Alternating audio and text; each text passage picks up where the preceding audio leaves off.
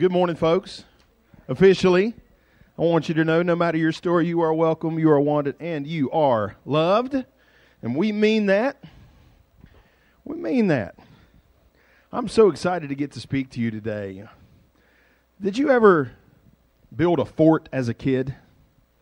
Like a fort. My brother and I were always building forts, whether it was out of couch cushions and blankets and chairs in Grandma's living room. That's how we spent Hurricane Hugo. And anybody else who was alive during that time probably were doing other things, but we spent it under blanket forts. When we would dig tunnels in the snow drifts, that's how we spent the blizzard of 93, in the snowdrift, on purpose, digging. We'd go out in the woods and we'd build shelters out of sticks and leaves and tree bark and whatever we could find. Got a little older, and we discovered an excellent source of wood, a barn that nobody could see without going to look for it. And we pulled some boards from inside and outside of that barn and made a tree house in a big pine tree down below where I live now. So we had a lot of fun, but we are not, my brother and I were not the best fort builders in the family. We were unworthy to unlace the steel-toed boot of the finest fort builder in the family. See, most kids grow up wanting to make a little shelter or a fort or something like that, but some kids never grow out of it. And one certain retirement age kid who never grew out of it is my dad. So he organized over the last couple weekends the building of we'll call it a yurt. It's kind of a mud hut. Now the picture, Janiyah, the yurt mud hut thing, that was a lot of fun. Because, you know, he's got a house. But Dad keeps going back. He built a house. Then he built a cabin. Then he built like a wigwam. Then he built a yurt. He's going in reverse. What's next, Dad? Just a regular hole in the ground? Dad is slowly becoming a hobbit. He's the world's tallest hobbit. You know, he built the cabin pretty much with an axe and a chainsaw, and then built a water wheel to generate electricity for us. I know lots of families have hobbies. Apparently, the Shockley family hobby is seeing if we are ready for societal collapse by you know, coming up with some stuff and, you know, planting and growing things. And you know, I don't know if you've ever thought through who you would want on your theoretical zombie apocalypse survival team, but I would suggest that the Shockleys have some things to offer. So we'll be forming our team should the time come, and we'll come and we'll interview you and see if you can be a part of it. Look, I've never done the cool stuff that my dad has done. I've kind of joined in on that. I used to go out in the woods and do like wilderness survival things and eat these wild edible plants and track animals and you know, make shelters and stay the night in the woods and film it because I really thought I was like Survivor Man or Bear Grylls or now they have like the Naked and Afraid. No, that's a big thumbs down from me. No, the afraid I'll deal with that. The other part not so much. But you know, I had a lot of fun doing that. Used to think I would be pretty good in a survival situation, but now I've gotten a little too used to hot coffee and air conditioning. And my enthusiasm for eating bugs and sleeping on the ground has gone down a little bit. I've gone soft. I've gotten soft. I'm sorry. How would you do? How would you do if it was a survival situation? Do you think you'd do okay? You think you'd make it? I see a lot of people like, yeah, I can make it. And then some of you are like, nope. I like my recliner too much. And I would have to make a recliner. So there's a rule of threes in survival. Have you heard of the rule of threes? Where's my survivalist at? You know the rule of threes? Okay. The rule of threes for survival.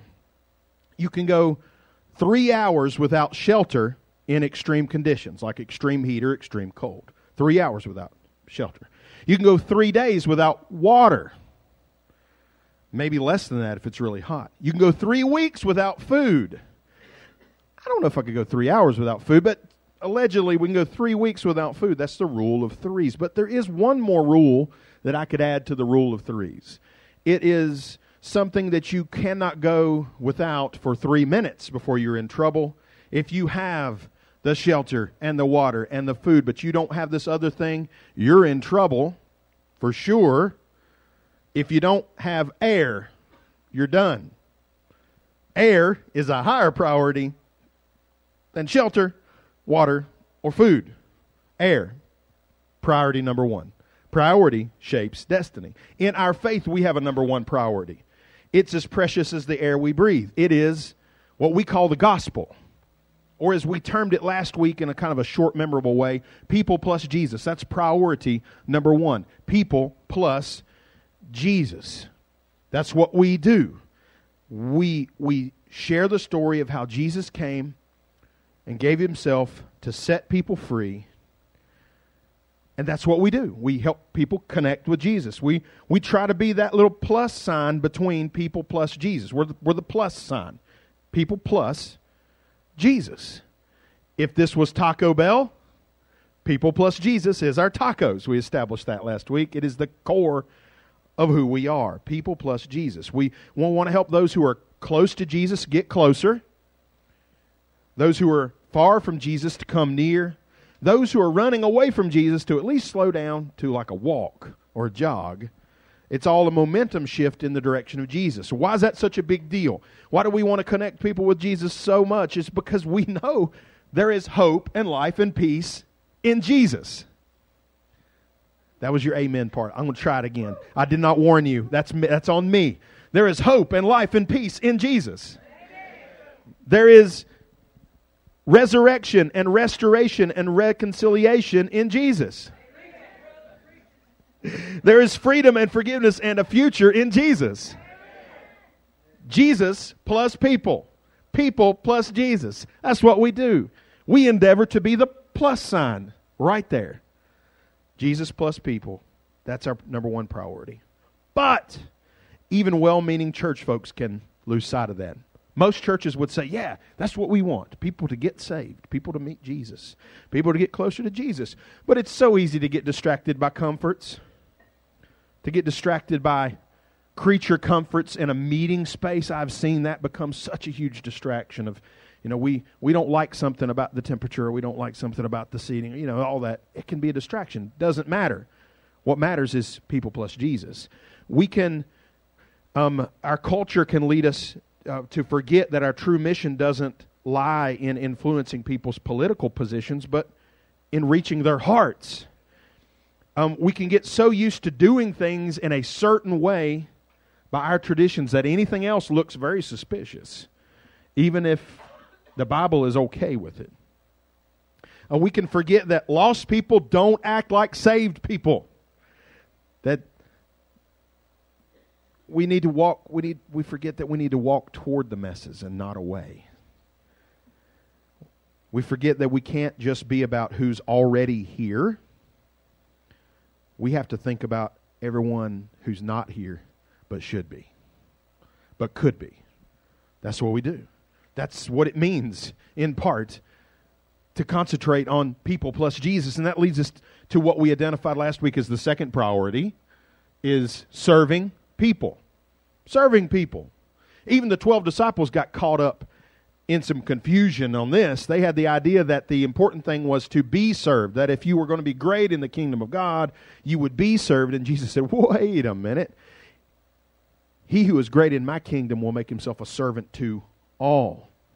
So how are you serving people? I left you with that question last week. How are you serving people? How are you serving people in your own home? Now, that's a good question for me and a lot of husbands and a lot of kids out there. It seems like the ladies of the house, it's a little more natural and fitting, a little more natural thing to be have a servant's heart in a home. But are we servants in our own homes? Not just taking out the trash a little less grumpily. I'm trying to do that. I'm trying to be less grouchy about taking out the trash. Is it working? She didn't answer. Don't answer. Let's save that. I'm trying to be a little less grumpy about taking out the trash. Updates will be forthcoming if it happens. But I'm talking about really serving, not serving to get someone off your back or serving to get a pat on the head, but really, truly serving people. How are you serving people in your workplace? And I don't mean if you're in a service industry, I don't mean like bringing them their stuff or their food or whatever. I mean really serving people with a heart. How are you serving people in your school? School starts back this week. We need to be praying for kids and teachers and all of that. Parents will probably applaud a little bit, but we need to pray really extra hard for the teachers and the kids. How are you serving people in your school? How are you serving people in your extended family? Now that gets a little tougher because you've got some people in your family who are, how do I say this nicely? I guess I won't. They're crazy. You got any of those people in your family? There's some people in your family who are difficult to love, difficult to serve. How about that? How are you serving those people too? How are you serving in the community and in the marketplace and where you go to the gas station and the post office and the grocery store? How are you serving people? See, serving is your credibility for priority one. What's priority one? People plus Jesus. Let me tell you, if you don't treat people with kindness and with a servant's heart, you do not have much credibility for sharing Jesus with them. You know people who want to preach to people that they need to get right with God, but the person does not know how to treat people. You know people like that. Don't be a people like that. There's enough. We already have enough people who want to be preachy with others without loving and serving others. Your love and your service to others will be your credibility for sharing Jesus with them. God didn't just call us to serve only. He called us to serve in part as a credibility for sharing Jesus. So we know two priorities so far. People plus Jesus. Serving people doesn't stop there. We're in Mark chapter 9. We got down through, we'll be starting at verse 36 today. Remember, Jesus is visiting his base of ministry in Capernaum for the last time. The disciples really don't have a proper understanding that the clock is ticking. It's winding down to the crucifixion. Jesus has mentioned this to them several times, that he's going to be killed soon, crucified soon, resurrected soon. They were blind to it. They either could not understand it because the Holy Spirit had not revealed it to them, or they just didn't want to believe it just yet. So he's in a house. Jesus and the 12 are in a house, probably in one of the disciples' houses, because maybe four at least of them lived in Capernaum. And when he leaves there, he's going to make his way down to Jerusalem, where he's going to be betrayed and crucified.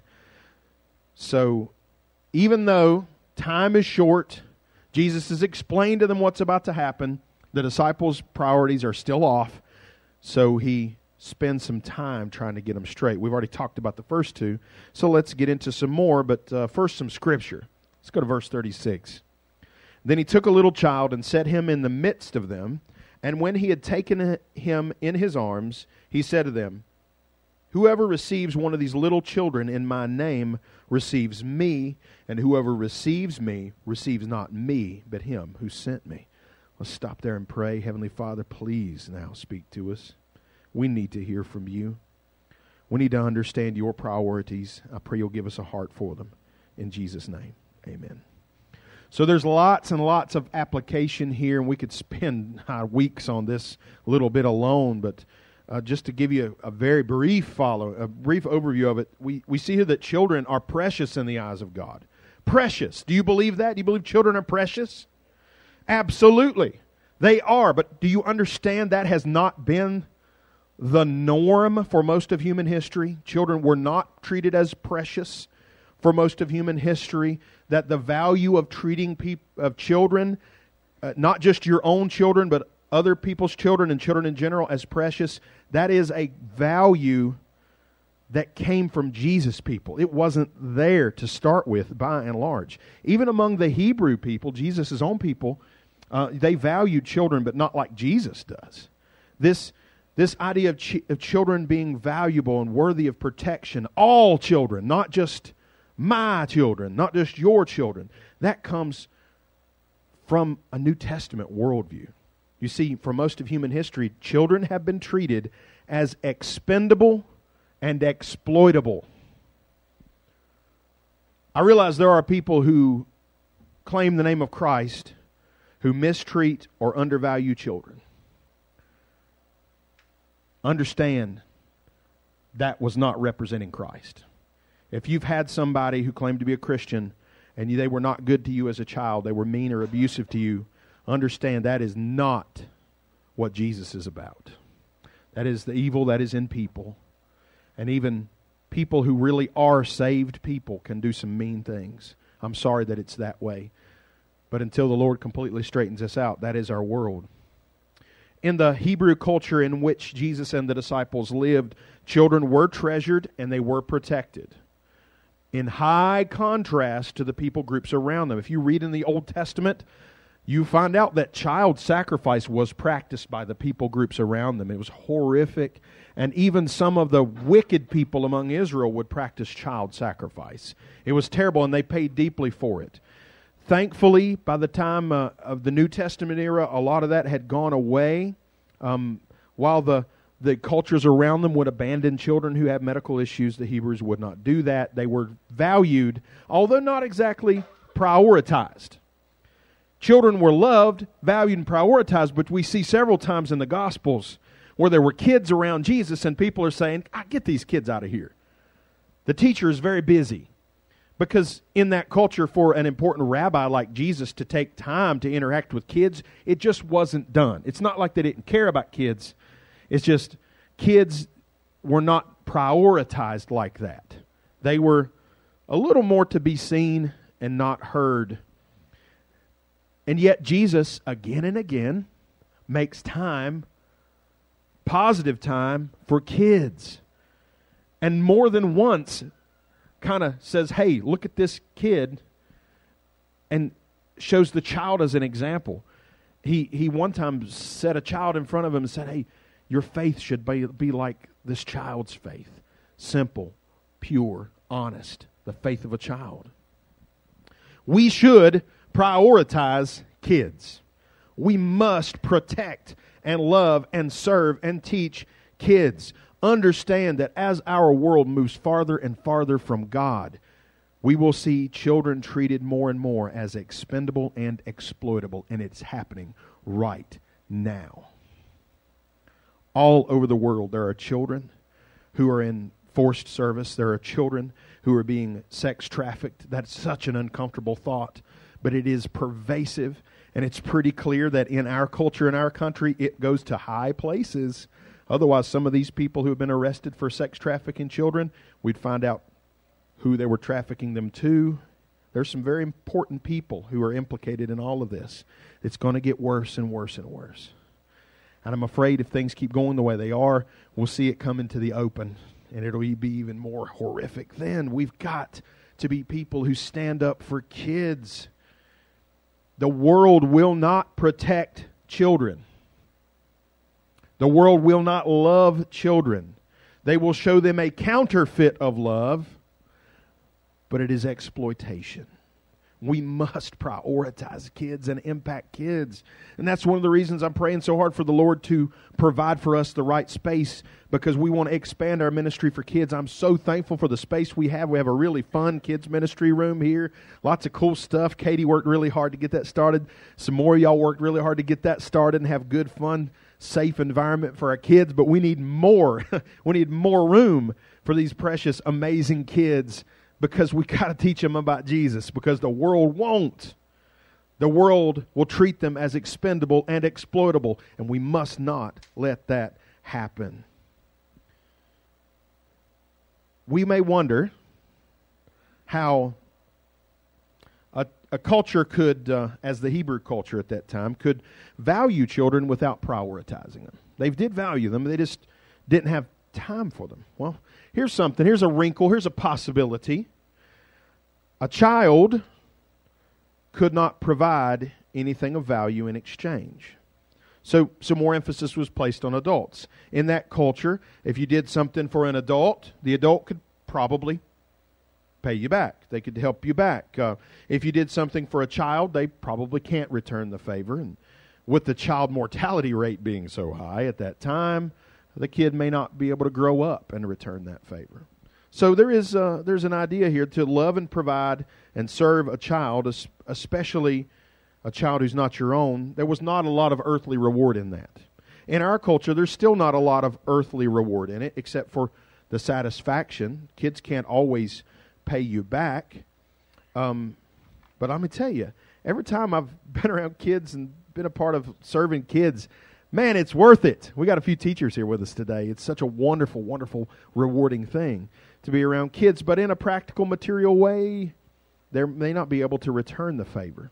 There's a principle here that goes beyond children. It's a little deeper than that too.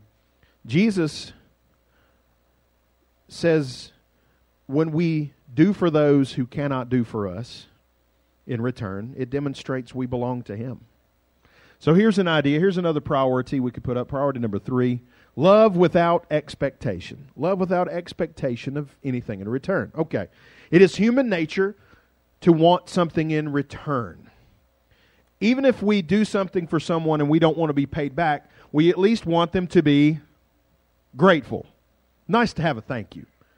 And we raise our kids to say thank you because it's an expectation. And that's nice. Well, even if you don't want to thank you, you at least don't want hostility. Have you ever gone out of your way to do something kind for someone, and not only were they ungrateful, but they jumped on you about it? You got cussed for it. Have you ever done something kind for someone and got cussed for it?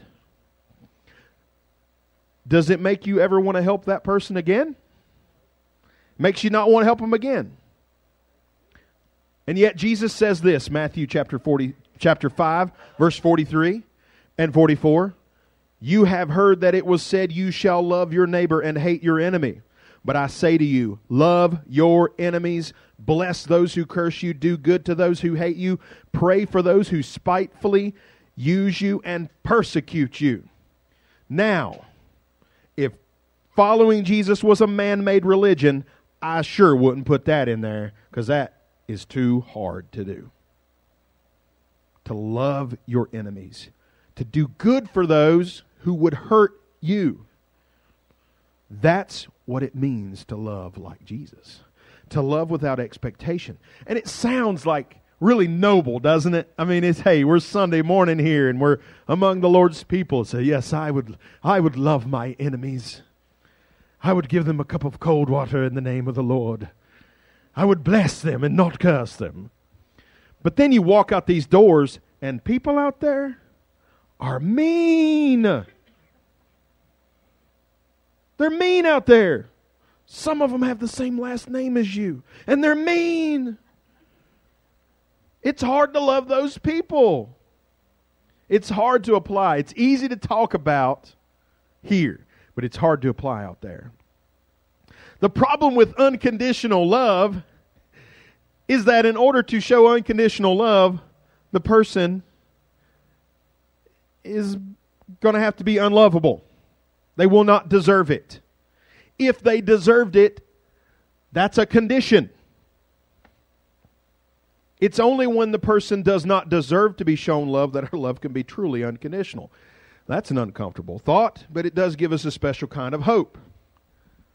If someone in your life is being unfair or harsh or cold or hurtful or an enemy to you, in other words, they're being unlovable, that's your opportunity to love like Jesus loves. Do not say you love people unconditionally until you are faced with the task of loving someone who's being incredibly unlovable. Will we love like Jesus loves? Here's another little iteration of that. Can we show compassion on people who have made their own choices and messed up their own life? What if you warned the person, don't do this thing, and they did the thing and wrecked their lives? What then?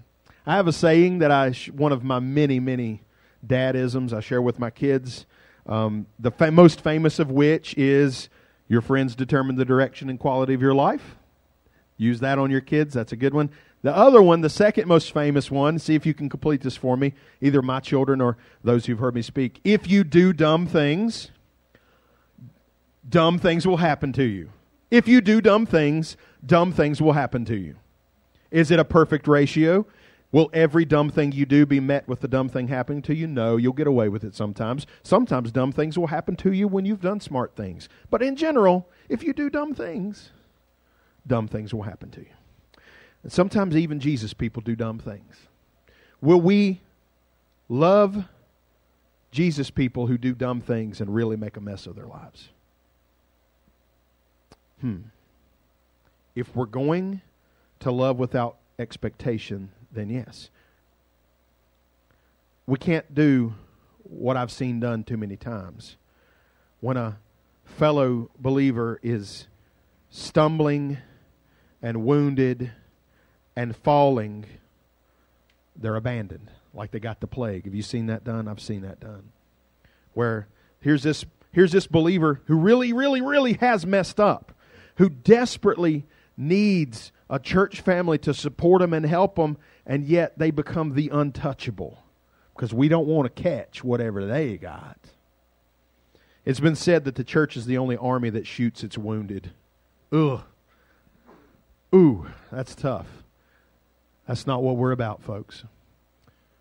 We want to be the church that's, first of all, going to help you try not to really make a mess in the first place, to try to help you not to make decisions that cost you dearly. But if you do really blow it, my prayer is that we would be the church that's still there for you and help you clean up the pieces and put it back together. That's what we're about. What did Jesus do when somebody on his team really blew it? I mean bad. We have an example. Simon Peter denied even knowing Jesus. And did Jesus kick him out of the Jesus Club? Did he say, Simon Peter, you denied me. We can't do this. We can't have this. I can't have you infecting the other disciples with your doubt. No, he restored Peter and put him in charge of the whole movement. That's what Jesus did.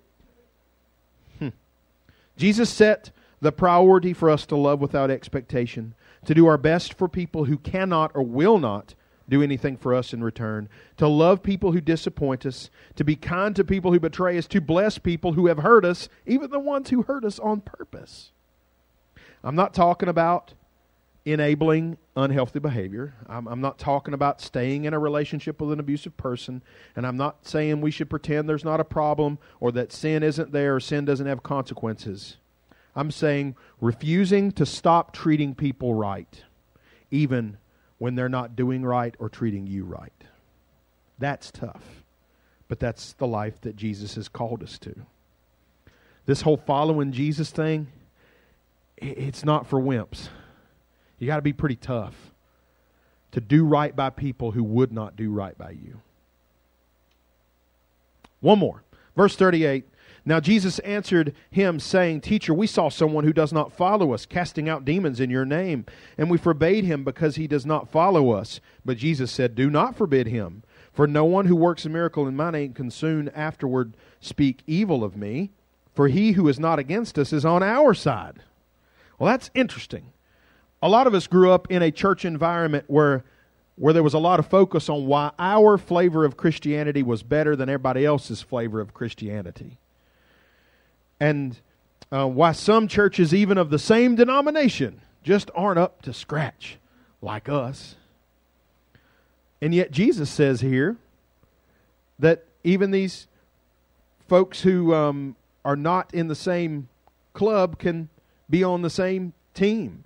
Jesus points us towards unity with people who are faithful to the name of Jesus. He said if he's preaching my name faithfully, then he's on the same team. Priority 4 is unity with the brethren. We can cooperate with people who agree with us on Jesus, even if there's some other things that we're not on the same page about. I kind of know in a church environment I'm familiar with and somewhere I got my education, me wearing my jeans and my work boots would be a major no-no, because in the Bible college that I went to, the pastor's suit was seen as his cloak, his mantle. And I'm like, I don't know that we could justify that, but that's okay. You know what? Those people love Jesus. I can cooperate with those people. We don't got to agree on how the preacher's supposed to dress. We can cooperate with them because they believe in Jesus. See, I want to be very, very clear. Denomination does not get you in. Denomination will not make you right with God. Having your name on a church roll will not make you right with God. Your entrance to the family of God is not dependent on the way you dress, the style of worship, the method of baptism, the approach to communion, or what translation of the Bible you think is the best. Only the gospel gets you in. That's it. That's all. The gospel. The gospel is that Jesus Christ is the sinless Son of God who gave himself as a sacrifice for our sins, and 3 days later he rose from the grave. And we are saved by letting go of our trust in ourselves, our trust in our accomplishments or our goodness or our religion or our morality, our trust in all our efforts, and instead trusting in Jesus. By grace are you saved through faith, and that does not come from yourself. It is the gift of God, so no one can boast. And if we can agree on that, we can be on the same team. Because nobody who preaches the name of Jesus faithfully is going to soon turn away from him. That's what he said here. You know, if he's out there working in my name, we could be on the same team. And that brings us right back. If we're determined who's on the team by the gospel, then we get back to priority one. What was priority one? People plus Jesus. We're back there again. That's where it all goes. All this stuff comes back to people plus Jesus. We serve people because it's our credibility for people plus Jesus. We love people because that's the way Jesus said to treat people, and it gives us the opportunity to be the plus mark in the people plus Jesus. We cooperate with other believers because we can agree on people plus Jesus. What would it be like if every Jesus follower and every church truly embraced the priorities taught by Jesus in this chapter? Imagine a world like that. Imagine a world where we see beyond the parts of people's lives that we can't agree with and the values we can't support, and recognize that every single human being you meet, even the ones that you don't like, even the ones that are very different from you, even the ones living a lifestyle that really doesn't sit well with you, every single one of them needs the hope and the life and the peace and the freedom that can only be found in Jesus. And you know what it is. Imagine a community where every interaction and every relationship is guided by the deep desire to help people connect with Jesus, where people plus Jesus is the main priority. Imagine a world where hundreds and thousands of people in this community finally find the cure for the aching hunger inside of them they've been trying to fill with all this other junk that's destroying them. Imagine that. And it happens because people like you are dishing up the gospel that fills that hunger in a healthy way. Imagine a world where serving people becomes the norm, where we care about more than ourselves or our few, and we treat strangers like friends, friends like family, and family like nothing else.